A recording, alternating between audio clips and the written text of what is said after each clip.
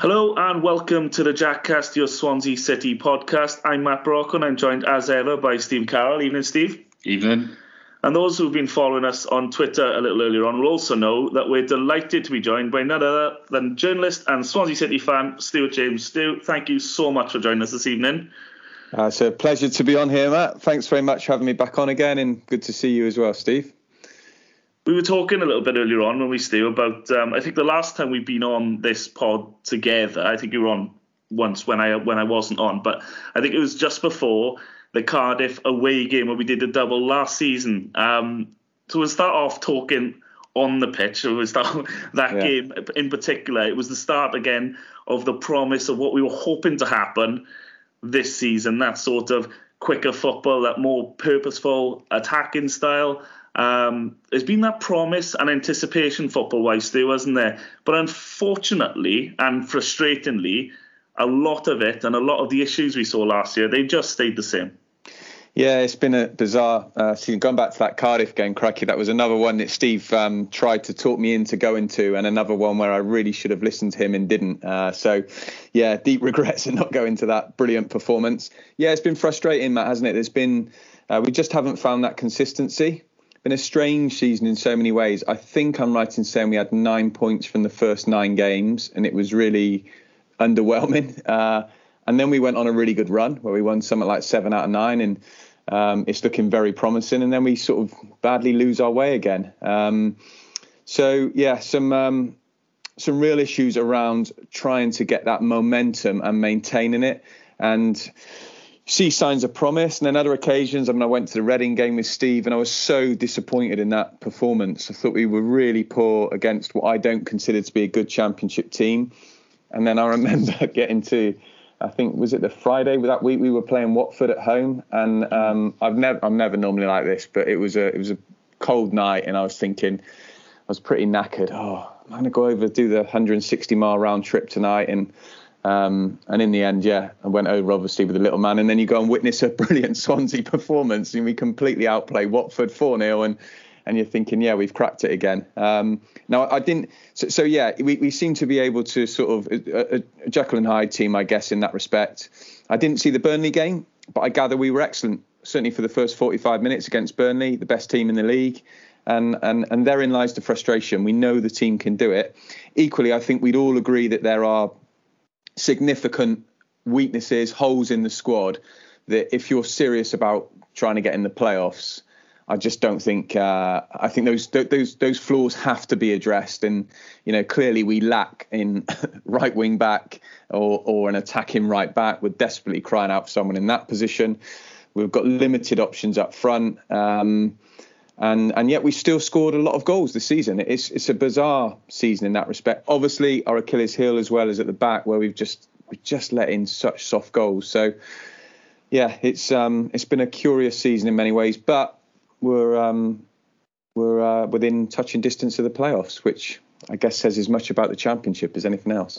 Yeah, absolutely. Steve just brought up a really good point talking about the Watford and Burnley games, and this is a pattern which I think you see with the Russell Martin style is when things kind of stop going or the wheels come off, he makes a change, or he makes a statement of intent. Now, if you look at when we won 7-9, he made the change just after the Stoke where we conceded the last minute. He took out Fisher, put in Bender for the QPR home game.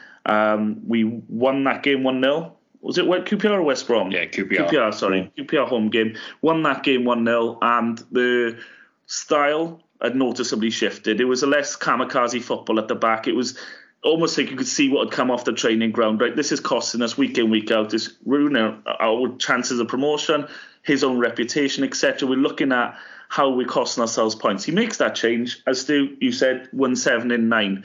And then after that, you see the shift back slowly to the way we were playing before, and of course the results dry up. As you say there, Watford and Burnley as well. Just after the Reading game, which he went to, he mentioned about wanting to get nasty players, wanting us to be more aggressive, wanting us to be a nastier team. We to be fair, for a Swansea City team, we kicked Watford off the park for a lot of it. We were really aggressive in that game and bullied them. And it was a great way of showing us. Joe Allen, I think we talked about that night as well, and Burnley as well. It was just constantly in their faces, not giving them an inch, constantly racing. They couldn't breathe on the ball. And that aggression got all the crowd up as well, Steve, didn't it? And I think you see this in spurts, as you say. We're a bit Jekyll and Hyde, Stu, as you say, because when he pushes for something like that and says, we're going to make a change, we're going to go this way, and you see that promise, and then after a couple of games it goes away and it fizzles out again, and you just think consistency is key, and that's something we've lacked, well, the whole time, really, isn't it? Yeah, I mean, it is frustrating. I mean, to be fair, I think the change he made, really, that helped was bringing Cullen into the team. I mean, I don't think he's a player that anyone thinks is necessarily a world beater, but no one can ever say he's not giving everything. And that was quite damning on some of the other players that have now departed, that I'm sure we will go on to talk about. But Cullen just seemed to sort of set the tempo in some ways with, the way that he was pressing and running himself into the ground. And obviously we've seen a bit of a change of formation, and I think that has helped us. I mean, if you look at it, we've had a draw with QPR, and we'll discuss that a bit more coming up. But then we had obviously we beat Sunderland. I know we lost to Burnley, but as we said, we played well and we've beaten Watford. So we look at it like that. We've had 7 points in the last 4 games. So that's actually a bit of an upturn, isn't it? Certainly our best run since we had the poor spell that's basically started after we beat Cardiff at home. So, yeah, you're just hoping that we can sort of build on it. But, I mean, we'll come on to other issues, won't we? That suggest it's not going to be as easy as that. Well, it's tricky. Sorry, Matt, I was going to say, I think that change of formation as well is a measure of how imbalanced the squad is. In actually, if he wants to play 4 at the back, which I was quite keen for us to move to that, because I didn't think we were getting enough out of the sort of the 3 centre back formation. We seem to be quite open defensively at times, and it certainly wasn't making us any better defensively. But then because we've just got so few options, we're sort of well stocked with midfielders. But then in terms of the wide areas, there's nothing. So really the only way we can play is then with that midfield diamond. And obviously against Watford, it worked really well that night. But it is a crazy situation that you can't really, I mean, I don't think you could play 4-2-3-1. I don't know who would play in the 2 wide roles. I mean, I guess now Whittaker's back, if he plays. Maybe he could be one of them. I don't know who the other one would be. It's just crazy how we've got ourselves in this situation. But like when you say it like that, Steve, 7 points from the last 4 games, it's a decent return. And I think I look at the fixtures coming up. We've got a number of home games as well. I think it's something like 4 out of 6, Matt, at home, something like that maybe now. It's there's an opportunity on the face of it to kick on, but as we keep saying, due to things that have happened last night, the deadline day, kicking on might be tricky. Well, we'll get on to deadline day a bit. Don't worry, everyone listening, we haven't forgotten. We're definitely going to talk about that. We'll talk about it in great detail. Don't you worry. Absolutely. There's a lot just to try and cram into this first section, because we went to QPR, Steve, if we're going to talk about this briefly and to lead us into deadline day. We did see the same issues. We did see the same defensive issues. I think what key here was the Jamal Lowe goal is how poor we are both ways in transition. If we win the ball, cannot counter-attack. We're useless at it. And likewise, if we lose the ball up the pitch, all of a sudden it's 3-on-3. Every time, it just seems to be we don't have that defensive cover. Stu, as you mentioned, when we've got a 5 or 3 at the back, the wing backs get pulled. 2 of the centre halves get pulled left and right, and it looks like a really dangerous situation every time we lose the ball. And it was that transition again when we lost the ball up the pitch that led to the Jamal Lowe goal, and it's the same thing we see time and time again, isn't it? With this inability to just get into a shape which can be harder to score against. Yeah, and I think what really frustrates as well is, I know at QPR the pitch is very small, but I mean, it feels like we give the ball away on the halfway line and there's a chance within about 10 seconds. It's a case of, 2 or 3 passes and the opposition are in. I think that's what frustrates me, whereas, I think we all want to see this nice football, but there's occasions where it's just too slow. And obviously, as we've said many times, there's 0 pace in the team either, which doesn't help. So, but we're too easy to score against. I'm sick of saying it. It's like collective, individual errors, the lot, and then you add in an ex-player to the mix. You know what's coming every time. So, yeah, cheap goal. And if we're being honest, we really didn't play well after that, did we? No. I think you look at that as well, and I obviously wasn't there that day, but I've seen the goal back. I'm trying to recall it now. I'm sure Darling should have done better as well prior to low scoring, and that's the thing. I think Darling unfortunately hasn't found any consistency. He's been in and out of the team. So's Wood, and you don't really know. I think Cabango's been playing better out of the three of them, but you don't really know. It could be sort of Darling in for a few games, then Wood in for a few games, and unfortunately they just seem to have that little error in them. I think it was the same with Wood against Bristol City, but he's played pretty well apart from that, and that's a difficulty. And I think when you mentioned earlier, Matt, about Martin saying the need to have some nasty players, a bit of kind of grit in the team, I feel we could really do with someone at centre back like that. But obviously, with the way the team plays, it needs to be someone who also is good on the ball. And then when you're thinking, well, I'm sort of looking at the team, it's a young team, and I think we have to allow for that as well in terms of the inconsistency in their performances. So then I'm starting to build this centre-back picture. Well, it'd be good to have someone who's about 27, 28, around that. Ashley Williams, right? Well, you're just looking for something that's not realistic, aren't you, really? 27, 28, a good ball-playing centre-back, and also he's strong and aggressive. Well, if he's got all that, he isn't going to be playing in the Championship, and we certainly aren't going to be able to afford him. So, I thought Naismith last season would have been a good one for us, for giving us some balance on the left, who went to Bristol City. But we can't, I think they gave him a 3-year deal. And I'm not saying we should have given him a 3-year deal given his age, but that's the reality of where we are now. Cornick goes to Bristol City instead of coming to us. And all of that's very frustrating. But I do feel that in that area of the pitch, we would benefit hugely from having a really experienced figure back there in what is a young team. We did have, of course, Ryan Bennett, wages aside and all the financial issues that caused the club. Yeah. It was getting him, when he came into the team, it was, the epitome of no nonsense, Stu, wasn't he? Yeah. He wasn't a ball playing centre half. I don't think he'll ever claim to be. But if you could get one of him on an affordable wage, there's been so many times where, especially early in the season, and looking at the likes of Stoke away, Millwall at home when we were 2-0 up in the injury time, managed to draw, where you just want someone to come in and be that old head in there and calm the others down and just say, do you know what? For the next 5 minutes, we're just gonna deal with the ball that comes to us and get rid, and we're just going to be professional about it. It's not the time to play triangles on our own box and stuff like that and invite the press and things. I think we've said this so many times, Steve, about there being a time and a place for that sort of football. And if you can cut teams open early doors by trying to draw them out when they're sitting back and things, I understand it. But sometimes the team are so gunning for you because you are already winning. You don't want to give them the taste of blood, do you, Stu? No, I know what you mean. And I think that last season, Carl Norton with the ball was excellent in that system. But without the ball, he's not a natural defender, certainly not in the central areas. He's played right back most of his career, and I just felt he got exposed in those areas when we were out of possession. So, and Bennett's time was done, wasn't it? If we're honest, I'm thinking back to that Southampton FA Cup replay. I've got him, or no, not replay, maybe Southampton FA Cup game where I seem to recall him standing in the centre of the pitch and people going past him and thinking, I've seen enough of that. That went to extra time as well, didn't it? I think it did. I think it wasn't good for him. And they had 10 men. Bennett could still do a job for a Steve Cooper type team that sits deep. Yeah, I'm not advocating. That's probably not.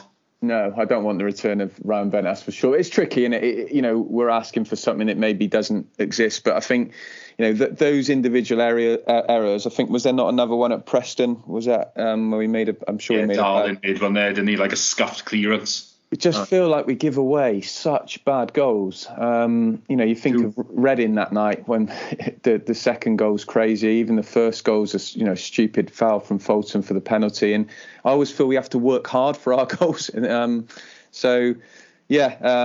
source of frustration. Now, I guess the plus side is we managed to come back and get a point at QPR. And I remember watching that instant in the end. And if Perot isn't so lazy, if he comes back, if he makes a little effort to just screaming at him, run back, then he is onside for when that ball gets fed down the left and when he crosses it in for who was it?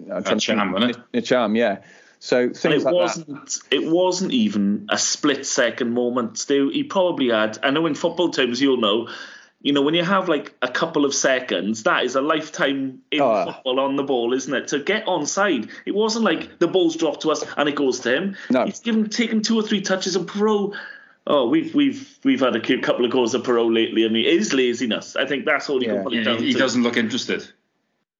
Yeah, no, he doesn't, and that incident kind of epitomised what he's been like this season, and it's so bizarre because I think he's on 10 goals. It's quite possible he could score another 10 in the second half of the season, end up with 20 again, and yet it would feel so different to what he gave the team last season in every sense. So, I guess take the positive. We got a point at QPR in the end, but again, it's just that feeling like we're really not that far away. But yet we are far away, I think the biggest issue now, we'll come on to the transfer window and indeed deadline day in a second. Everyone else, has improved. Almost every team in this division, barring the ones under an embargo maybe, has improved or strengthened in some way or done some business. But most of them have probably looked at it and gone, well, we're so close to the playoffs, 2 or 3 additions, and you'll get yourself in there. Because the league isn't very good. And obviously we are the ones that have not done that. I guess that'll cancel itself out. If 6 teams make 2 or 3 additions, then they'll all be there or thereabouts competing the same way. It's not as if only one team's improved. Unfortunately, being the only team, Stu, that hasn't done anything, in fact, our numbers have depleted further. That looks like if everyone else has gone, right, we're all going to move this direction, there's one team in there that looks like potentially could drop down a few places, and that's us. Yeah, and I think you can't also underestimate the impact that all this has on the existing players at the club and how demoralised they feel. They're not oblivious to all the noise around what's happened last night and how disappointing that's been. And look, naturally, the January window's there for a reason, isn't it? It's a chance for you to kind of regroup, look at what you've got, and can we strengthen? Where are the weaknesses? So, in previous years, we always get round, like every club does at this point, and you think, oh, well, we need to get in, a right wing back for us or a right back. And wouldn't it be great to have another striker? We definitely need one of those. And yet, somehow, inexplicably, we have done. I mean, I looked at last year and we obviously had Christie come in and Wolf, who were great. They kind of transformed us on the flanks. Certainly, Wolf was great fun to watch, and Christie had a reasonable impact. He faded towards the end, but inexplicably, we've somehow managed to go through this window and get, in my eyes, weaker without a shadow of doubt. Yeah, definitely. Look, we've kind of nudged into it, so I'm going to go with the flow with it, and let's get to the point where everyone has joined us for this evening. Really, let's be honest. It is about the transfer window, or if you're Jason Levy in January.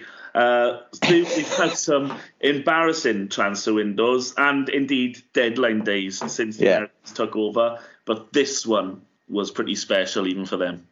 Yeah, it was. I mean, it's an utter disaster in my eyes. I think it's a disgrace, actually, and I think that pretty much sums up how I feel about how the owners run the club.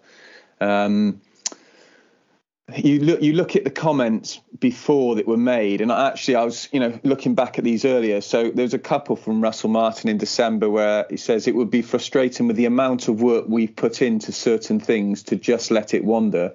The earlier the better for everyone in terms of deals. The first deal we tried to do was about 6-7 o'clock on deadline day, and that was a loan.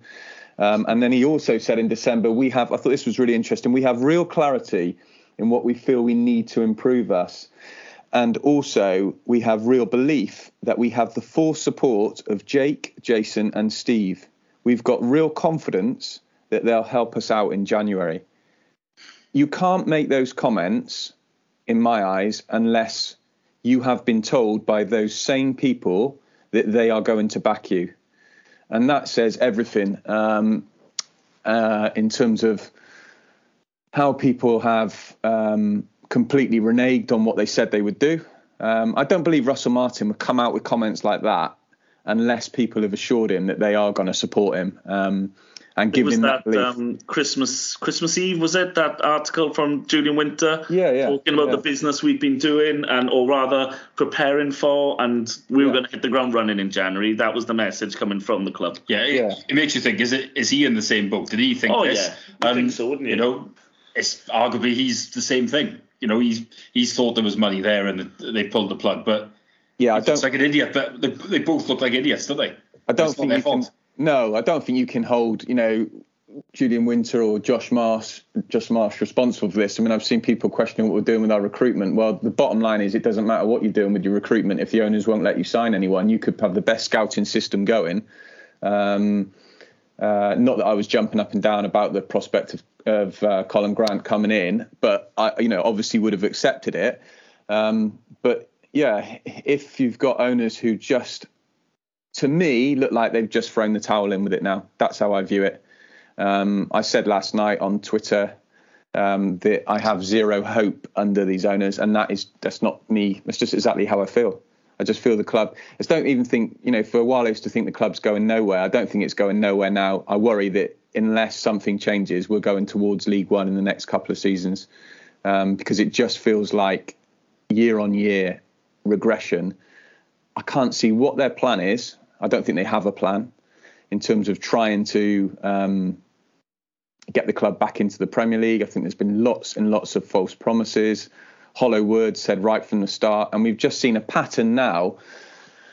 If we went through the painful process of going back over all the windows, it's just been calamitous again and again and again. You even think back to the time in the Premier League, when they're re-signing Wilfred Boney on deadline day. Andre paying all that on Andre Ayew, doing that deal, which was just a crazy deal to do again on deadline day. It's been bad again and again and again. But I think even by their standards, this was it felt to me like a new low, especially mindful of those sort of quotes I've read out. You referenced Julian Winter as well. It feels like people have been totally misled. So, yes, there we go. Would it be wide of the mark, do you think, in your opinion? Because I can't help but shake this nagging feeling that this feels like a watershed moment, because since they came in, the American owners, there's been a lot of, I say not miscommunication, because communication's been nothing from them. I was going to say it's been non-existent. Which is kind of where the difference is, because this is probably the first time since they initially took over and they made that statement about taking us to the next level. And I know I mentioned this to you before, Steve, this is probably one of the first times since that there's been something down in print where you can hold it against it and say, well, actually now this is completely gone against what you've promised. And you can see that Julian Winter and Russell Martin have quite clearly been misled. I mean, you mentioned earlier about the demoralising effect it will have on the players. Let's not even get into what it means to Russell Martin, because, I mean, his position, he may consider it untenable. His position may be in a situation where he goes, I cannot work under these owners. The only thing that's going to happen to him if he stays here, medium to long term, is he gets mixed in with this shambolic system where his reputation is taking hit after hit, because all of a sudden his team is dropping down the league. So I dread to think where that leaves it. But this has been so bad, Steve, this one, with the wall of silence. Just nothing's come out really in January. It's just been like, you always get rumours, Stu, don't you? We always get linked with players and then it falls away. There's been nothing. We've been talking, there's been nothing. We're not getting linked with players. And then the deadline day fiasco, we'll come on to in a second. But this feels, as Stu said, have they thrown the towel in? Is this the moment we'll look back in 5 years and go, they were already selling it at this point? They've already found an interested party, because there can be no excusing what's happened over the last 31 days. Well, look at the right wing back issue for a start. And I think it's been as obvious as night follows day that we've been crying out for one all season. Yet we've barely been linked with one. I know you could say Ben, but arguably he's been playing further forward for Rotherham. So if he'd come in, would he have played there? I don't know. But it feels like there's just been no, like you say, not many links. And you're thinking, well, there's always links with players. I know players sometimes sign out of the blue. But it's just never really felt like anything was going to happen. I mean, I think after the Sunderland game, Martin said we're further away than we were before. And you're thinking, how can you be further away after 2 weeks of a window than you were before? Like when you've not even been linked to anybody. It just seems, it's just so lacklustre. How bothered are they? Are they literally just thinking to themselves, right, well, we are 2 off the playoffs, but we're also, I don't know, a dozen ahead of the bottom 3, right? We'll just linger on for the rest of the season because we won't go down no matter what we do. And I'm not saying we should be throwing money after this. It's, that would be irresponsible. But you've got to be realistic about these things. I mean, can we bring players in, that we can look to sell? Because that's what we're obviously looking to do, isn't it? Bring players in, increase their value, sell them on. And, Ogben, for example, is a player that may have allowed us to do that. Now, I know he could come in the summer on a free, but now you have to actually get him on a free in the first place, don't you? So it's concerning. I mean, if we get injuries, suspensions, anything like that, what the hell are we going to do? That bench looks horrendous. It's going to be the youth players, isn't it? Yeah. And we haven't got a Cat 1 academy now to lean back on. We haven't got the likes. So no disrespect to the guys in there, but when we were buying in players for that team. We were buying in players for $750,000 to play in our under 23s, and you had the Ollie McBurneys and whatnot, who won Player of the Year the season before.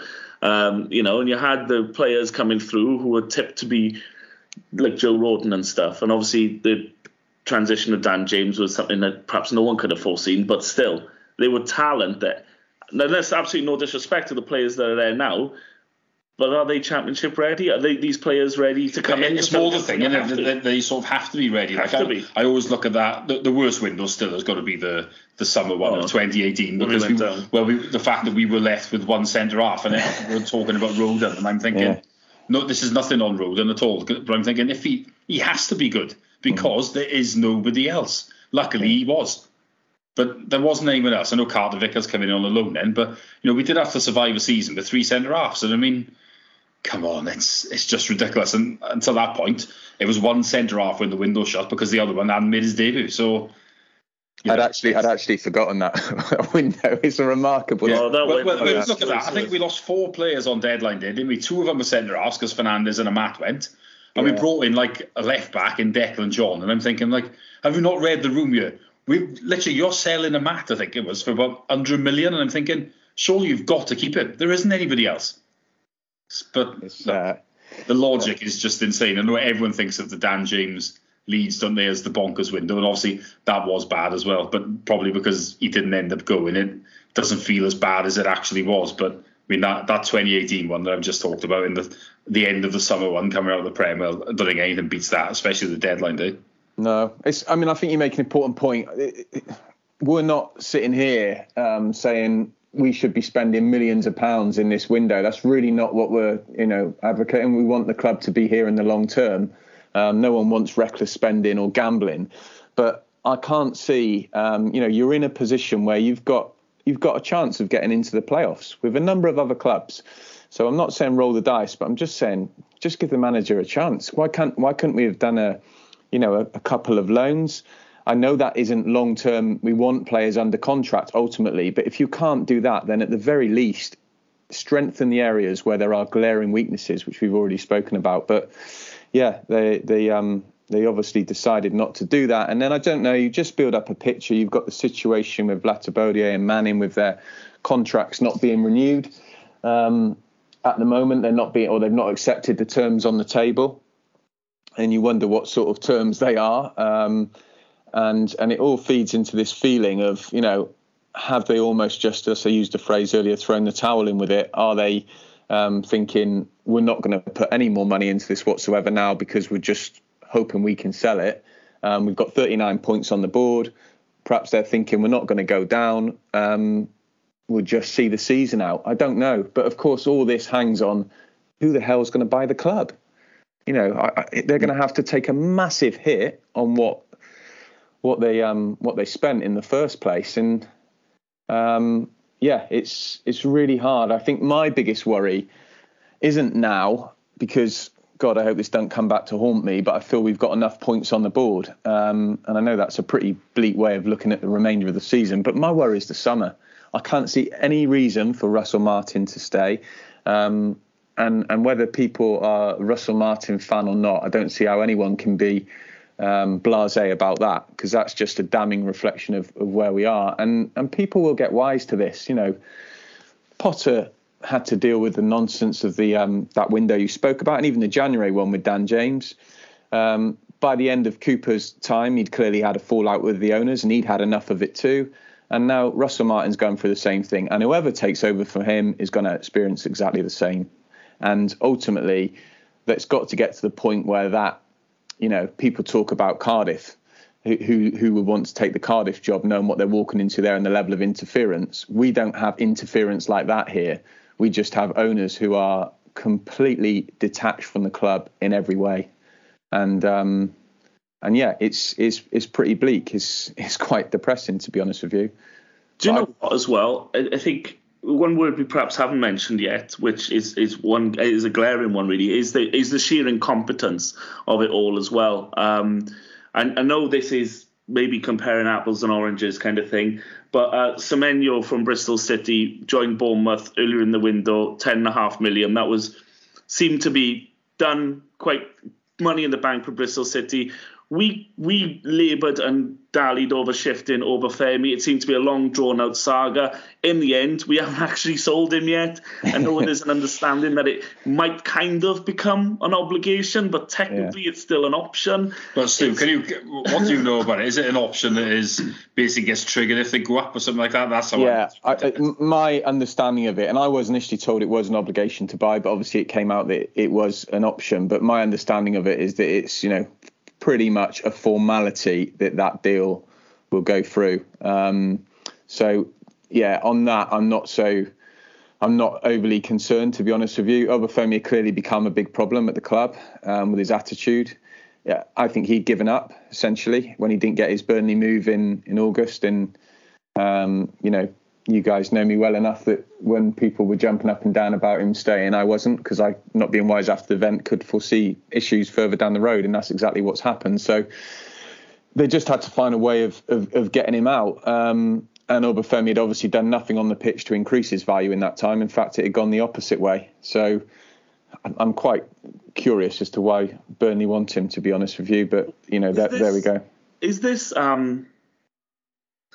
So his value, obviously, we were talking 9-10 million in the summer. We were talking, those are the figures we were looking at. We were even fancifully talking double that for Perot, and we were thinking we're quids in here.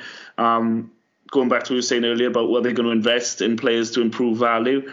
They've got evidence of how that works and how that business model works with Flynn Downs. They bring him in a year later, make a hefty profit on him, and that is how this club survives and thrives. It's how it has to, because we haven't got the money, man. So when you look at that situation, you do just wonder, don't you? Is there going to be... The thing I don't get with Obafemi is he'd been a pain last season, then he'd hit form in the second half of the year, and then you get a good offer from him, and you think to yourself, right, this guy has been a pain in the backside in the past. We now have a chance to shift him for a reasonable deal, maybe not quite as much as we want. Let's take it. And it's not Captain Hindsight. I think you do have to think like that. If people are a pain in the backside, they should have taken it. They really should have. Yeah, I think the worry, because the model clearly with Swansea, like other clubs, Bristol City, is you need to sell a couple of players. You need to sell one at least every summer for a reasonable fee. And I'm looking at it now, Steve, and I can't really see. I guess Ollie Cooper's probably the biggest asset at the moment, because I don't know what Joel Perot's value is in this.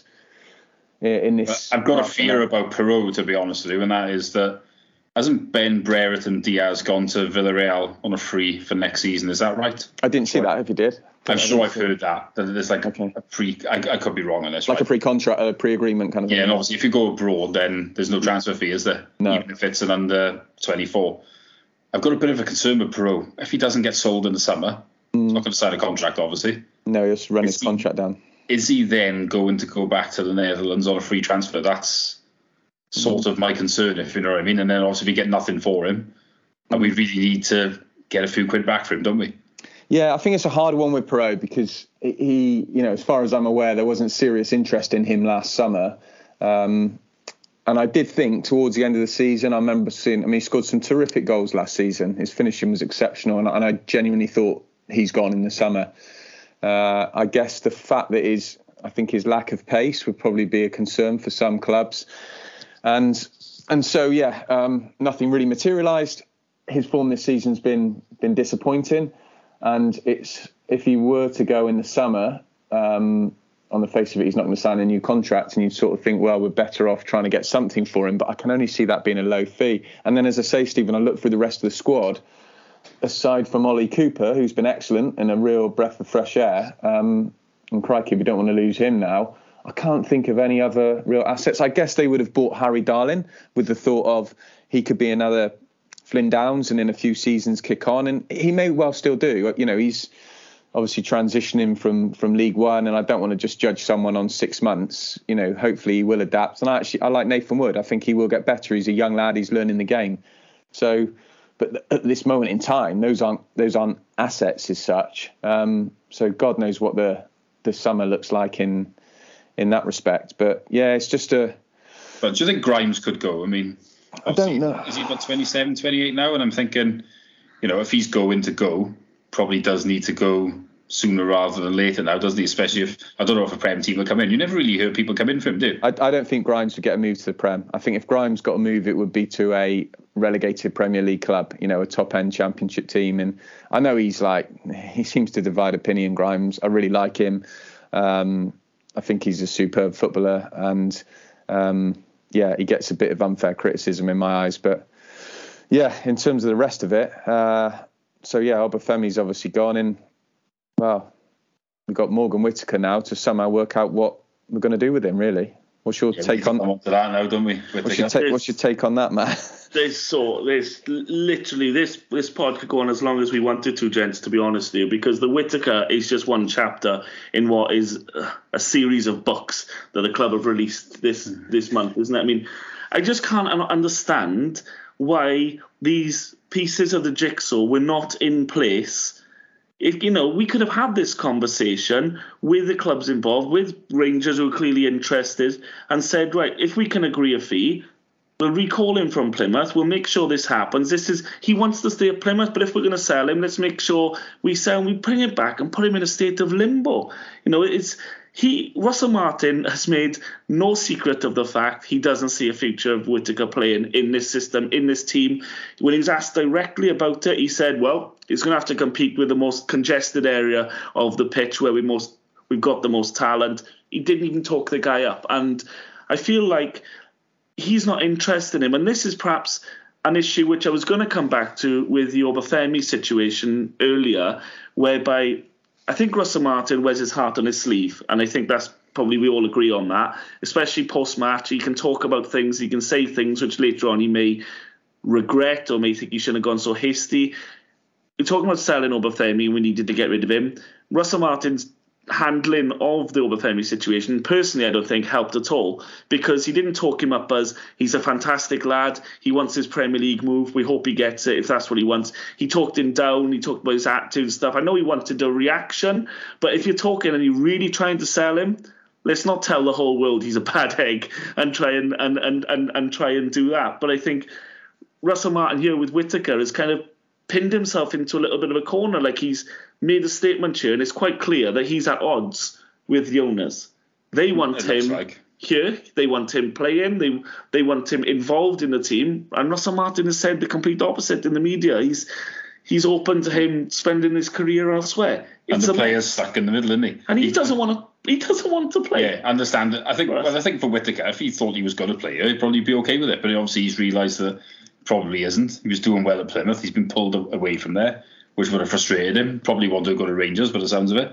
And now, obviously, that hasn't happened either. So, is he going to be a pain in the backside now behind the scenes? We don't know, do we? But look, it's not a good situation. We should have left him at Plymouth, in my opinion, if he wasn't going to go anywhere. I think he was doing well there. Could have seen out the season there. If they'd gone up, they maybe value would have gone up as well. Yeah, value goes up, and also if they go up there, and they might have money, and they'd be desperate to sign him, wouldn't they? If he'd done really well. So, what do you think, Stu? I just find it absolutely baffling how that's been handled. I wholeheartedly agree with you, Steve. He should have stayed at Plymouth. He was flying there. He was doing really well. His value was increasing as a result. He probably could have finished up being the League One Player of the Year. If he takes Plymouth up, and there was every chance of that, Plymouth would have been all over it trying to sign him. They'd have been back in the Championship. Great thing for them. Their fans would have been pulling for him to be there. He would have certainly been worth more then in that situation than what he was in this transfer window.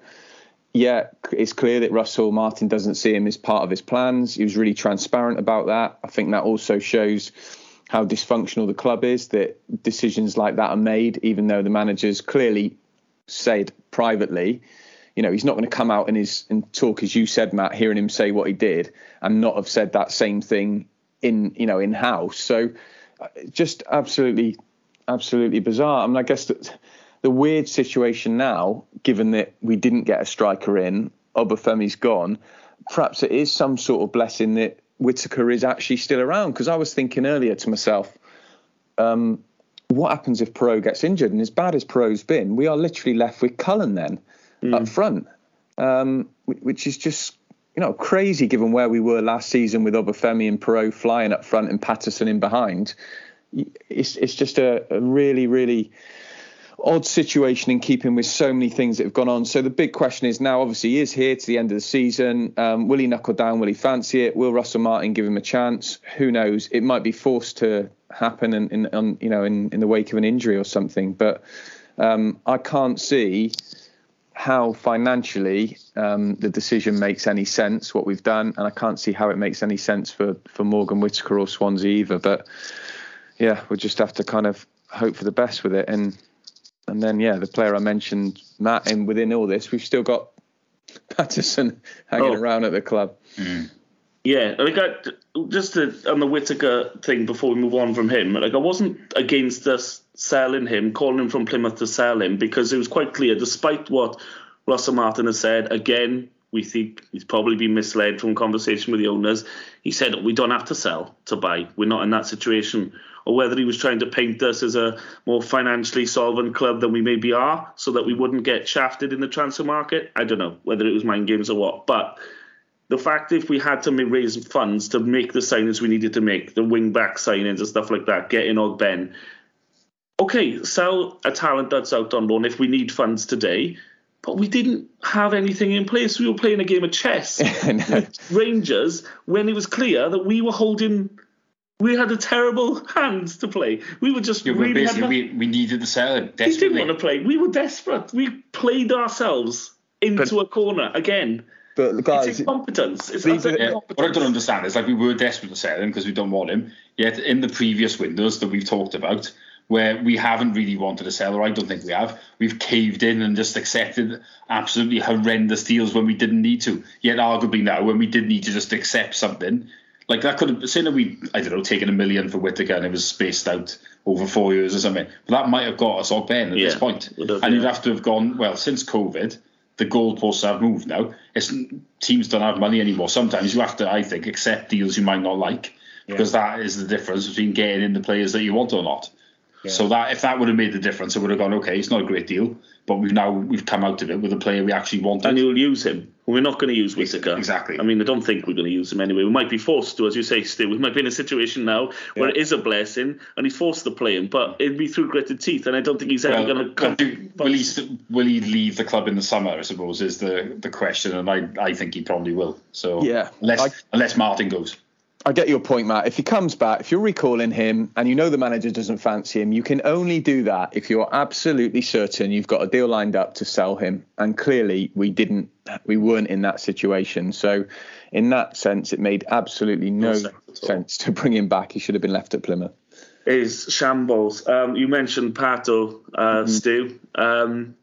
The forgotten man, the one that was told again in the press that he's open to leave the club in January, him and Obafemi. It's the worst secret kept in the club. He's ready to go, and he's still here. And there's been no movement on him, and he's on a nice new contract as well, which is going to put us back financially. Again, it's the same situation. We talk about it repeating. We talk about these players we just cannot shift, and we cannot do the business and the deals we need to do to get what we need to be able to do business to bring players in. You look now with regret and with hindsight, I think we probably would have all not liked this at the time. But didn't QPR bid about $750,000 for him this time last year, Patterson? We probably all thought it was not a great deal because of how important he was at the point. But with hindsight, you do wish that we'd taken it, because he's done very little since, and obviously now we're stuck with him for 18 months by the looks of it. So it's very frustrating, because we know there's a player in there. Obviously for 6 months he was brilliant, wasn't he? But ever since that, he effectively wasn't in the right headspace to play because of the contract situation. He's not been the same, has he? No, and I love watching him during that first half of last season. I thought he was good fun to watch. He was the sort of player that we've been missing, someone who could make something happen. Obviously, he scored that magical goal against Cardiff, and then I remember him scoring a lovely goal a few days later against West Brom, and he was linking up well with Perot. They had a lovely understanding. I just felt like, we were really getting the best out of Jamie Patterson. And then the contract thing happened.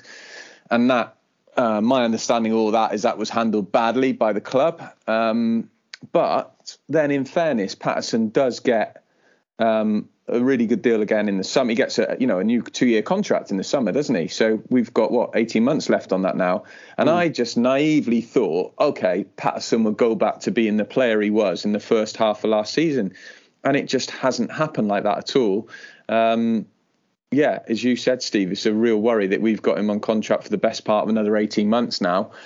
Can he be reintegrated into the squad? I don't know. I'd be surprised. I'd be really surprised if that happens, actually. And then we're just waiting to try and find a club for him in the summer. So, effectively, you've lost another player from your squad in a way. It's a recurring theme. We mentioned earlier on about, I think maybe just before we started recording, about Oko Flex and him being recalled. I think it was recalled on the case of he could have stayed at the club, but he was told that, well, we're going to do so much business in January, he's not going to get the minutes, so feel free to get him back, and take him back. They did. And now we're in a situation where you look and go, actually, we did none of the business that we intended to do in January. We're just yet another player down. A player which we quite liked, Steve. We thought he didn't get the fair crack of the whip that others did. And I thought, well, when he came on, at least he give it some. He tried to beat a man, tried to give a bit of energy into the game when we were so slow and so. Well, what I didn't understand was, like, we had a couple of games, didn't we, just after the World Cup, where we were playing with wingers, yet he wasn't starting. And you're thinking, well, we're now playing a formation that would suit this guy. We've got no pace in the team, as we keep saying. Why didn't he have 2 or 3 starts on the bounce in that position and let's see what he could have done? Because you've got to think he would have made a difference. And like I said, I thought he was always a decent option from the bench as well. Pace against tired legs, a rare player that wanted to actually try and beat a man. And it's really frustrating, isn't it, that he's gone back now, and he's definitely a player that would have seen more minutes in the second half of the season than the first, I'd have thought, because obviously our options have gone down again, really. So, look, I think it's frustrating, that one. But again, it probably says a lot for the position that the manager was in, because we know he wasn't a massive fan of him, but also he thought people were coming in, so it wasn't a big deal him going back. But if he'd known what we know now, maybe he would have thought differently. So we're going to get onto the big deadline day story in just a second. But before that, talk about QPR a little bit early on. Steve Bender got injured. Undoubtedly, he's going to be a big loss, isn't he? But ultimately, it leaves us with one senior goalkeeper at the club. Whether we think they should or shouldn't have brought another goalkeeper in, I think it's understood that we were actively looking to, and we didn't do that business. Probably wisely, if we're playing on such tight purse strings, if there is an issue with Fisher, then we can use the emergency loan market, Steve. But another sign that the club were intending, by all accounts, to push down that route and got nothing done. Yeah, exactly. And, as I said, I didn't think it was a massive priority compared to the right wing-back position. But no, we did seem to be looking. And I think, if anything, that's incredibly damning on Andy Fisher, because it's Martin signing, but he paid money for him. Obviously, he's lost his place in the team, and you'd be thinking, right, well, obviously Bender is now out injured, so he's the person that will come into the team. But I read us trying to buy a loan, get someone in on loan or whatever, as a bit of a snub to him, as if to say, look, I want someone else to start. So it indicates to me that Fisher, although he is going to play for the next few months, like, he's really going to have to step his game up because the manager doesn't like him. But we, as I say, we didn't bring one in, and I think there were other priorities, really, from my point of view. I think if we had brought one in, we would have actually been a little bit annoyed in some ways, because I really don't see it as this big priority. Because, as you said, if Fisher gets injured, you are allowed special dispensation to bring a goalkeeper in, which you're not with other positions. So, yeah, but as you say, we didn't get one done, which I suppose is not the biggest surprise, is it? No, well, it's a recurring theme. I keep saying that. Right, Stu, we're talking. There's not a lot happening in Swansea City, and you're thinking, this is a terrible deadline day. This is the worst deadline day for the Swans, because we knew these gaping holes in the squad and even in the starting 11. And yet, up comes 6-7 o'clock last night, Carlan Grant from West Brom. And we're thinking, well, do you know what? all things considered, that's a pleasant surprise. It's a player we know can score goals and play and go straight into that team. It's not another Finn Stevens who's going to be a squad player at best. He's going to play games. He's going to come here. He's going to improve the starting 11. Please, can you talk us through what the hell happened here? Yeah, well, I think the problem when you do a deal like that, where you know you're only going to get him provided West Brom get who they want, obviously there's always a risk then that it can go wrong. And this was dependent on Amari Hutchinson going from Chelsea. And then Chelsea were obviously up to their neck in it, doing the sort of deals that we can only dream of. Yeah, they pulled the plug on the Hutchinson one, and then that obviously meant then that Grant couldn't come in. But for me, I just think it's an utterly ridiculous situation to put yourself in, that you are hostage to that kind of situation, whereby we've had the whole window. We knew Obafemi was going. Surely you go and line someone up on loan if you're going to do a loan where you know you can get them, where perhaps it's coming from a Premier League club, say Gelhardt. I think we all would have liked to have seen him there. Okay, you can't do him, but someone of similar profile. And so it was always going to be a massive risk, that if West Brom couldn't get their bit of the deal done, he wasn't going to come in. I, as you do on these kind of things, I sort of typed his name into Twitter, which is a dangerous thing to do on anyone, isn't it? I wouldn't want to do that on myself. And sought to have a look what comes up. And it would be fair to say that this was obviously before the news had it'd come out there, and I'd kind of first heard it. And yeah, it wouldn't, West Brom fans weren't exactly waxing lyrical about Grant. But hey, of course we would have taken him. He was going to be, as you said, Matt, he has scored goals in the past. He was someone who could go into the team. Bear in mind where we're at the minute with our attacking options. So, yeah, I guess when the news came through on that one had fallen through, that was like, it was almost worse than if we hadn't have gone for him in the first place, wasn't it? You kind of had that little tease. Oh, we are going to get someone after all. Oh, no, we're not actually. No. Swansea City have signed nobody. So, yeah. Yeah, an appalling situation, really. And yeah, I think sometimes it goes under the radar a bit what's been going on at our club, because we've kind of somehow got to the playoffs twice. Okay, Cooper got some good loans in, but it is incredible to think that the way this club has been run, which in my eyes is so badly, yet we were 90 minutes away from getting back into the Premier League. Let's not talk about what went on in the final, but that's the reality. They got within one game. I don't know how they did it, really, the owners, because I don't think they've had a plan at all the way through. But I look at it now, and my worry is it's drifting, and I see it drifting one way. And yeah, my fear is that I don't know, it's hard to gauge, but I feel like there's a fair bit of apathy, almost as if people are like, oh, it'll be okay. I don't think it will be okay unless there's change.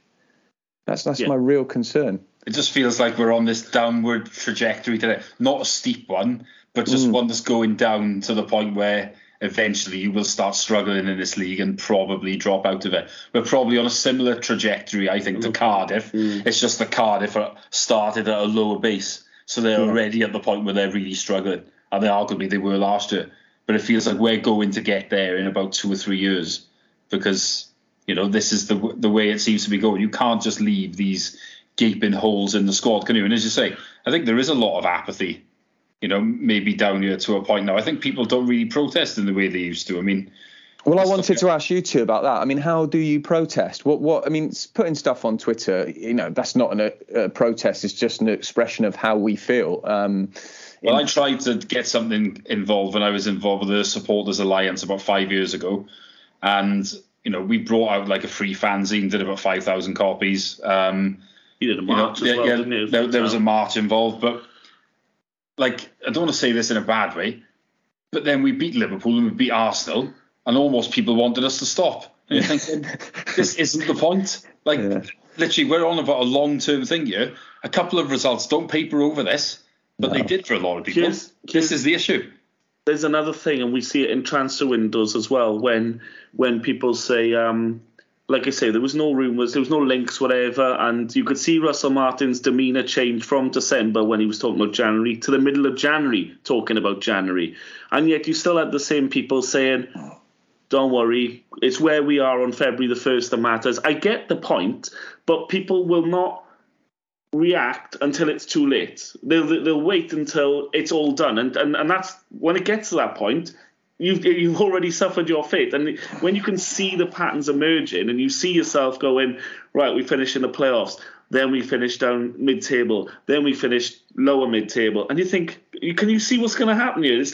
We're not improving. This transfer window was the worst. Did you say there's a board fans forum possibly coming up? They've got to sell this one to us. Yeah, I think there is a Trust fans forum coming. I got a feeling it's going to, from what I've been told, it might not be in Swansea, it might be somewhere else, but right. They usually have one. So, well, the fact is, Winter is going to have to face people at this. There's no way, obviously, the Americans will. But. So, the sadist in me says, I'm glad that the Carlon Grant thing didn't go through, because this will just be the shiny toy that any criticism anyone points towards, they go, Carlon Grant. And you go, oh yeah, but what about Carlon Grant? Oh, this is a play. Right, it hasn't happened now, so there is no defence. And I almost feel like we needed a situation where there is no obvious and discernible defence to what's happened. It looks like, from what you're telling us and what we've read about the Carlon Grant transfer, it smacks of last-minute desperation, no planning, leaving ourselves in a position where we were dependent on a completely third-party business happening, which we were in no control over. This wasn't something that was structured over January. It's something we could have pushed. The fact is, when you do things like this at the deadline, on the last few hours, and it falls through, like, you've had all the months to do it. There is no excuse. No. They can point to say, oh yeah, West Brom pulled out on us, but you've had all months to do it. It's not an excuse, is it? It's even saying it's a month to do it. I mean, they talked about as soon as one transfer window closes, and this is another direct quote. Yeah. They said the work goes to the next one. Technically, we were talking at a podcast a couple of weeks ago, Steve, saying, why are we not January the 1st going, right, X, Y, and Z. We've talked to the clubs. We've talked to the player. The only thing we couldn't do is ratify it with the FA and the league. We couldn't get it through signature-wise, but here we are. It's January 1st. The window's open. Let's do those signatures. Those didn't start happening at the start of the month. We started worrying. They quite clearly never will. I remember looking back at it, seeing how many... I'm not up to date with it now, but a couple of windows ago, looking at how many deadline deals we'd done under this ownership, and it's utterly ridiculous. It was something like 35, 36, and it would be more than that, albeit not including yesterday for obvious reasons. But yeah, you go look back at those quotes and Russell Martin saying what we said earlier. It would be frustrating with the amount of work that we put into certain things. So I don't think that was referencing, trying to sign Carlon Grant in December, thinking, oh, yeah, we're pushing ahead with that one. And when you mentioned, Matt, about Julian Winter's quote, suggesting that when the summer window ended, the planning for the winter window started on September the 1st, whatever it was. Again, they weren't thinking of Grant then. So, a lot of time's been wasted in that respect. A lot of resources been wasted. And there just is... I just come back to that feeling of not having any hope. Look, I'm looking forward to going Saturday because I haven't been. The last game I went to was Watford. I haven't been able to get to the last couple, and you guys know what it's like. You've been following the Swans a lot longer than me, but going to games isn't just about the match. It's about the social aspects of it. It's about seeing people, and that's why people, when they say people should stop going to games, I know the point they're trying to make, and again, why I asked you two about how you protest, because. I love going to the Swans with my lad. It's like the highlight of my day kind of thing. And I don't want to take away that experience. And I also want to support the team. I want to get behind them. That doesn't mean I'm supporting the regime. I'm certainly not. And I also have to say, I've renewed my season ticket. I wouldn't want to not do that.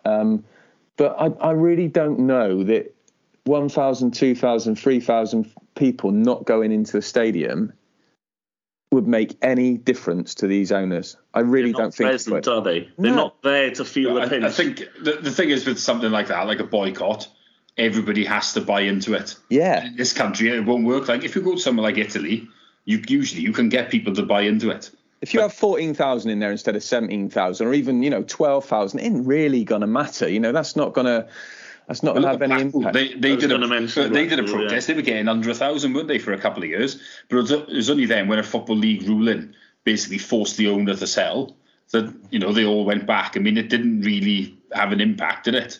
No, but it was Charlton as well had a similar sort of thing with their old owner, and so they had real organised protests. I respect these things, and I think they do probably make some sort of impact, but the reason that Blackpool was sold is because there was a rule in it. It wasn't to do with the protests, unfortunately. The protest did alert people to what was going on there, but that's these things don't work. But do other people feel like we did? Not everyone. That's why I said we used the word apathy earlier. I'm sure some people out there would be like, oh, like this whole thing I get, which drives me round the bend. Well, it could be worse. At least we're not bankrupt. It's kind of like maybe we were bottom of Division 4, and I'm like, oh Jesus God. Where are you going with that kind of line of thought? If you apply that to anything else in life, what sort of standards are you sort of setting for yourself? So, like I said, I think we were talking about the protests from before, and I think then we beat Arsenal and Liverpool, as I say, and I think a lot of people only care about the on-pitch stuff, which I wish I could be like that because it would be a lot less stressful. But they do go hand in hand, and it was I think if people have got to, like I say, and the likes of Cooper, we had a winning team, so a lot less people are frustrated then, aren't they? Yeah. It was. Sorry, Steve, I was going to say, I certainly recall the Brighton game that season. It's pretty toxic, wasn't it, in the ground? Can you remember that Brighton defeat in that? Under Clement, was it? I mean, that one. Oh my God! That was the worst game I think I've ever seen on the Liberty. The amount of unforced errors. But I came up with it that day thinking, never know, I might get a game for this club one day. The dream's not there. You remember there were corners we literally couldn't. It sounds ridiculous. We weren't capable of kicking the ball properly. It was just. Match of the Day actually did a 2 or 3 minute segment on our set. We had 6 different set piece takers in that game. Oh my God! I think Fabianski went up for a corner. Key took it in the 93rd minute, and it went across the floor. He couldn't get it off the floor, and he was our 6th set piece taker that game. Oh, but I do remember that it being pretty toxic in the stadium then, because I remember thinking being with my lad, I thought, this is quite a weird experience for a young kid. But the other thing though is with this, I think a lot of that was actually aimed at the old regime, wasn't it? It was usually aimed at Hugh Jenkins and that lot, whereas I think arguably this lot have not really had it against them, have they? It was about the sellouts, wasn't it? I'm not saying that people clearly weren't in favour of the Americans, but I'm not sure if the chanting has necessarily been aimed at them. No, it was you greedy, get out of our club, wasn't it? That was because he was still there as chairman, wasn't he? You wonder if it'll come at them now on the weekend. It may do. Obviously, it's not going to get aimed at those lot because they're not really involved now, are they? So no, it's You're talking, Stu, about protests and how it makes it work. Ultimately, 2023, I think what you need to do is make a headline. It's no good 3,000 or 4,000 people, as you say, not turning up. That'll get lost in the fixtures and whatnot. You need to have a headline that is going to be online. It's going to be visible, and other people are going to then pick it up and go, "Oh, Swansea City fans have done this or whatever." It has to be an event. It has to be something. You can't just not turn up for a game and have, like you say, a slightly lower crowd than you normally do. Unless you're going to get on the internet and get other clubs and other people talk about it and get that publicity across the pond to America and stuff and make them see what is actually going on, then it's not going to work, is it? You're going to have to do something. But again, you've got to have the group and the numbers of people to be caring that much to take their time out to do it, and we haven't seen that. I think the difference was years ago. I think during the Tony Petty era, and it was before your time, Stu, in about 2001, we're probably averaging crowds about 3,500. But then I think we had a march from Castle Square to the Vetch. This is, I don't know, it's probably about a 10-minute walk, and you'd have about 1,000 people on the march. Now, when you're saying that's about over 30% of the crowd, it's quite a lot, isn't it? Yeah, it's different now, isn't it? Whereas if you're now, there was a march, and I was on it. There was about 250 people, maybe. Like, what's that? About 5% if you're lucky. It's much less than that, isn't it? It's about 1 or 2%. And you're thinking, well, what hope have you got? I'm not advocating it, but football was different back then as well. Yeah, it was nasty down the vet field, Stu. It was a point where there were people running from the opposite end of the pitch and the North Bank across the pitch to try and get at the director's box. And Tony Petty was not able to go to games. They had to ask him to leave. They did, because they couldn't guarantee his safety, and they couldn't protect him. And it was that point it got nasty. I'm not saying let's start storming the direct. Well, they're not here anyway, are they? But in terms of football's changed. Football's moved on. It's become a product. It's become a lot more of a family-friendly event. And as you say, you turn up now for the 90 minutes. Well, like I say, I mean, if you think of the vet, I mean, the cameras are probably a lot less. So if you invaded the pitch, you'd probably get away with it. When you invade it now, you're getting a 3-year ban at least. So it's just those type of things. You can't get away with the things that you used to before. So you have to protest it a different way. But it's not always as easy then to get the headlines, is it? You know, the other thing here, guys, right, is like we're talking really passionately about this in because we care about it, because also we see things that are going wrong. There will be people who are Swansea fans who will look at it and think, not that bad. We're 12th and we're only a few points off the playoffs. And there will be stop being so negative, boys. Certainly externally though as well, Matt. People not aware of what's going on, they will look and think, what's the fuss? You're halfway up the championship table. You could still go up, kind of thing. But I think what we've kind of talked about here is our worry is the direction we see this going, and it's sort of trying to sound the alarm now. Absolutely. Rather than wait till you get to, that's the point we're making. And it's not being, people say, you're being negative and your glass is half empty and all that. It's just looking at this pattern is gone on continuously and it is getting worse. And you can only see the shape of our squad being worse in the summer, and thinking, if we don't arrest this sort of decline the way we're going, we're going to end up in League One. And that is how I feel. And I think that word, like, it's completely different. I was at Wrexham Sunday and, people will have their own views on the ownership there. But the feel I had in that stadium was like that optimism and hope was amazing. It was like almost tangible. The atmosphere was brilliant in there, considering only 9,900 people there. And I just feel at the minute, when I go along to Swansea, I'm just going along there. I don't feel hope. I don't feel optimism. I think that's the thing. You look at Wrexham and you say, like, if you ask them how do they feel about maybe the next decade or so, they'll be thinking, oh, well, there's going to be promotions, there's going to be, exciting football, there'll be players coming in. They're on this really big upward trajectory now, aren't they? Whereas you look at Swansea and you think 10 years ago coming up, we won the League Cup. Obviously, can't really get better than that. And then you go to Valencia and win top half Premier League finishes. Like, what are the next 10 years going to hold for us?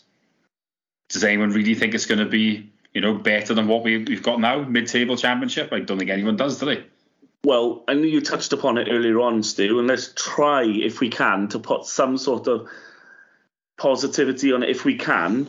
I feel like yesterday was a watershed moment. Not getting that deal done that deal was the bare minimum, absolutely bare minimum. To replace Obafemi was just plugging a hole that we created for ourselves, not redressing anything that existed before the window, which was plentiful anyway. To not get that done, there's going to be some serious questions asked. There's going to be some, not just from fans inwards, it's going to be in the club as well. There's going to be Josh Marsh and Russell Martin asking questions with Julian Winter back to the Americans going, excuse my language, what the fuck has just gone on there? Yeah. And how are we going to deal with this? Do I want to be here in the summer, in Russell Martin's case and stuff like that? My career and my reputation is dependent on the success on the pitch. Could this be a moment, in your opinion, in 5 years' time, where we look back and think, we know why that happened now, because they had checked out and they had found someone. Can we at least look at it and think that has to be happening more actively than it was previously for this window to have occurred like it did? Gosh, I mean, we're looking into the crystal ball, aren't we? I don't know, Matt. I honestly don't know, because they're so hard to read with how they view this football club. In terms of, I mean, we're crying out for someone to come in and buy the club, but I look at it and I just can't see that being. It's quite plausible. This is going the other way now, that they could be hanging around here for another 5-10 years. Who is gonna buy them out of this mess? And the thing is, look, we're not going to get someone, are we? Unless unless something highly unlikely happens, a billionaire's not going to come along and buy Swansea City and start throwing loads of money at it. But I'd just like to see someone who actually is personally invested emotionally in the club, someone who actually cares about it and wants to be there at games. They don't have to be there all the time, but just give you that feel that actually this isn't just some business transaction. And I'm not going back to the days of old school chairman, the local businessman who owned the club. That's gone, but just someone who actually sees owning and running the football club as something really, really important and cares about the supporters, the community. And I just feel we don't have any of that under this regime. And I don't even know how much they'll care about the backlash that will follow all of this now. They won't obviously see it physically. They won't be at the matches. And I can just imagine them sort of turning a deaf ear to it all, really. And that's where you just feel quite helpless, I guess.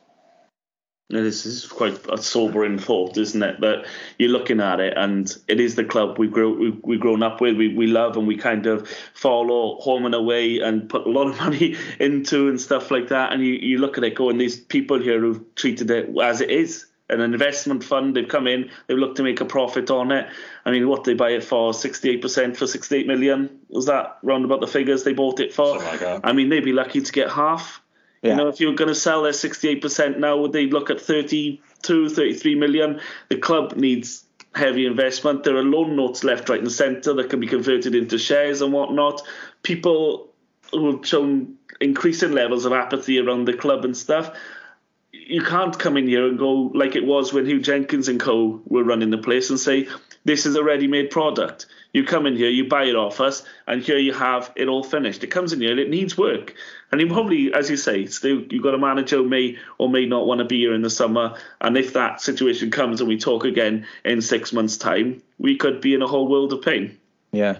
And I do think, who knows, you might be right, Matt, that maybe this is a watershed moment, but I don't. It's awful because you should really be looking forward to that second half of the season and thinking, oh, can we kick on now? Whereas almost I'm thinking we're just going to be going through the motions, and my mind's really going to be on the summer and thinking, you know, will Russell Martin still be here? What on earth will the squad look like then?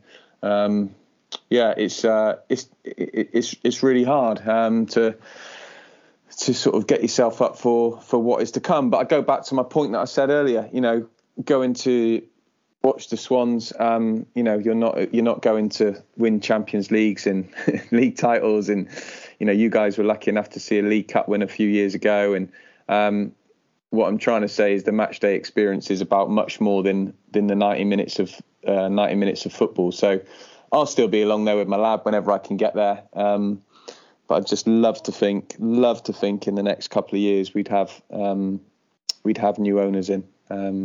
And new owners who are personally invested in the football club. I'm not talking money. I'm talking just care about it, really.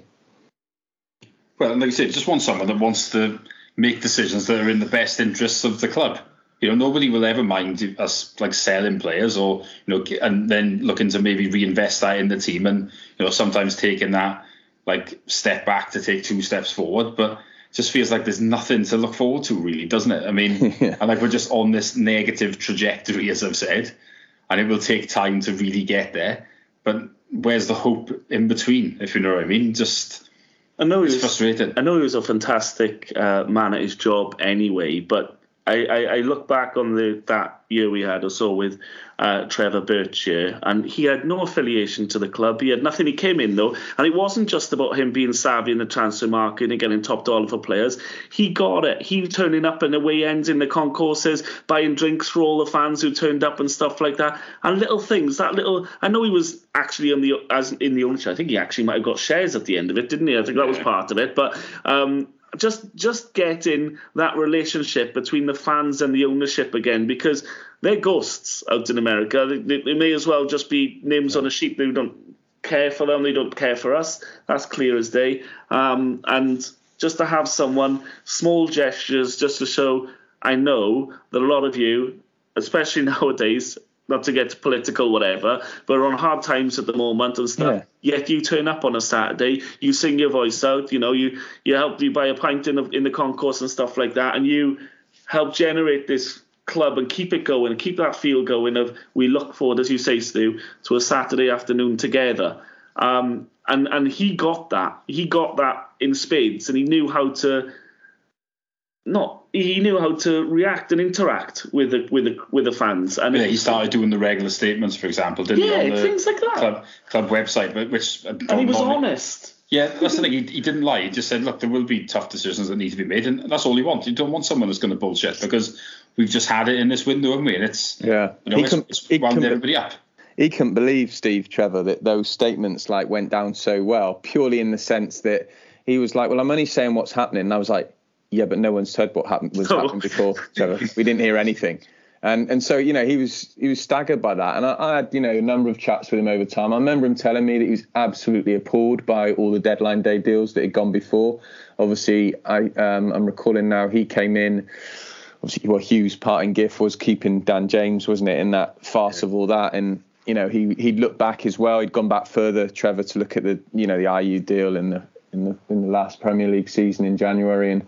And he said, those deadline day deals will not happen on my watch. He just thought that really smacked of it made the club look completely disorganised, really. And so, yeah, I agree with everything you said about him. When he was there, I also felt that he was not afraid to challenge the owners. That's the thing. I felt he was going to make sure that good decisions were made and decisions that reflected well on Swansea Football Club. And because he was part of that, he was really determined that we wouldn't be doing the kind of things that we did before, and I have to say the kind of things that we're doing again now. He just wouldn't have put up with that. I was going to say about this, we're on about so many bad transfer windows, but it did feel like the summer that he was here and the January were far, far better organised. Totally. And you think of the players coming in and going, it just made a lot more sense. I don't think there were really any deadline day deals, particularly at that point. He just got himself in order. I know he wanted AU and Baston to go, for example, but then when we sold others and we couldn't get decent deals for them, he did allow for them to be reintegrated. It was just far more slick, professional, sensible, and what you're looking for. And I mean, if I ever won the Euro Billions and bought the club, the first thing I would do is phone him and say, it's a job for you as chief exec. We name your price. We need you in through the door, because I think he was someone that everybody really trusted and believed in, wasn't he? He was, and he got the club. And actually, whenever I speak to anyone about who's been through Swansea, has worked there, at kind of senior levels, they all have such good things to say about the club and the people working in the club and the fans. And it doesn't feel hollow. That it feels really, really genuine. And I think that's what disappoints people as well. Those same people, because they think, God, there's so much good about this place. There really is. There's people who are absolutely devoted to this football club, who've worked there for years, and a great fan base as well. What, the 2,300 of you at QPR the other week? The travelling that the Swans fans do, and yet, the thing holding it all back is the dreadful decision making at the top. And if you haven't got people, and I know it's not easy, if you haven't got people really challenging that, prepared to stand up to it, and I'm not talking about the manager here, to be clear, then I think that becomes another issue as well. So well, Ian Mitchell wrote a really scathing piece for Wales Online, which I'm sure a lot of people listening will have already read, but if you haven't, do read it. It's about deadline day. It's about the transfer window in the whole and the deals which we just didn't get over the line. And one piece he put in there was that the long-term effects of pissing these clubs off, constantly going back on our deals, back on our words, things that were agreed, changing our mind last minute and stuff, and the knock-on effect that will have in the future. And that's the danger, isn't it? You talk about our reputation outside and stuff like that, and Swansea being that lovely club and the family club and stuff like that. And when it gets to a business side then, and other people in the business sector are looking at it and they're just thinking, don't deal. If you've got 2 offers on the table, take the one that isn't Swansea, because you're just going to be messed about for weeks on end. I think that's what people will do. If there's like a bidding war, they'll go, right, just discard Swansea because they'll mess us about. And, that's horrendous, really, when you think about it. Because, there's a lot of clubs we've probably wound up now, isn't there, the last few years? So that's just the ones that we know about. Who's to know if there's other ones as well? And, let's be honest, in football, we all know the score. People talk. In the same way that when we were doing terrible deals on deadline day, there would have been clubs putting in horrendous offers on deadline day thinking this lot will fold and we'll accept a terrible deal. We did a lot of the time. Yeah, exactly. Yeah. So, it's very amateurish and it's going to cost us in the long term. Guys, before we finish, give me some positivity to go on. Give me something. I know we're looking forward to... We might win on Saturday. We probably will now, won't we? We'll probably give them a thumping and we'll all be happy and rosy in the garden for a lot of the fans again. But... this is what you say. We're going out. We'll have a couple of drinks on Saturday, won't we? And I think the thing about going to a football match will remain, no matter what happens. Doesn't matter what level you're at, really. No, it doesn't, does it? Does it? As we know, first 8 of my first 9 season tickets were in League Two, so and I never thought we'd get that much higher than that. So yeah. Let's talk about the positivity that we could end up in League Two. I wouldn't go that far. No. Look, thank you so much, Stu, for joining. We'll have to wrap it up now. We could talk all night about this because it really is a shambles at the moment off the pitch at the club. It's not that great on the pitch, but for this one, we can let that go for exactly what we've experienced over the last 30 days or so. That's it from us for this transfer window special of the Jackcast. Massive thanks, Stu, for taking the time to join us. We'll be back in a week or so to try and get back to matters on the pitch. But now I'm going to take a long lie down in a dark room and wonder if there's ever going to be a time when supporting Swansea is just going to be boring. Probably not. Thanks for listening. Bye-bye.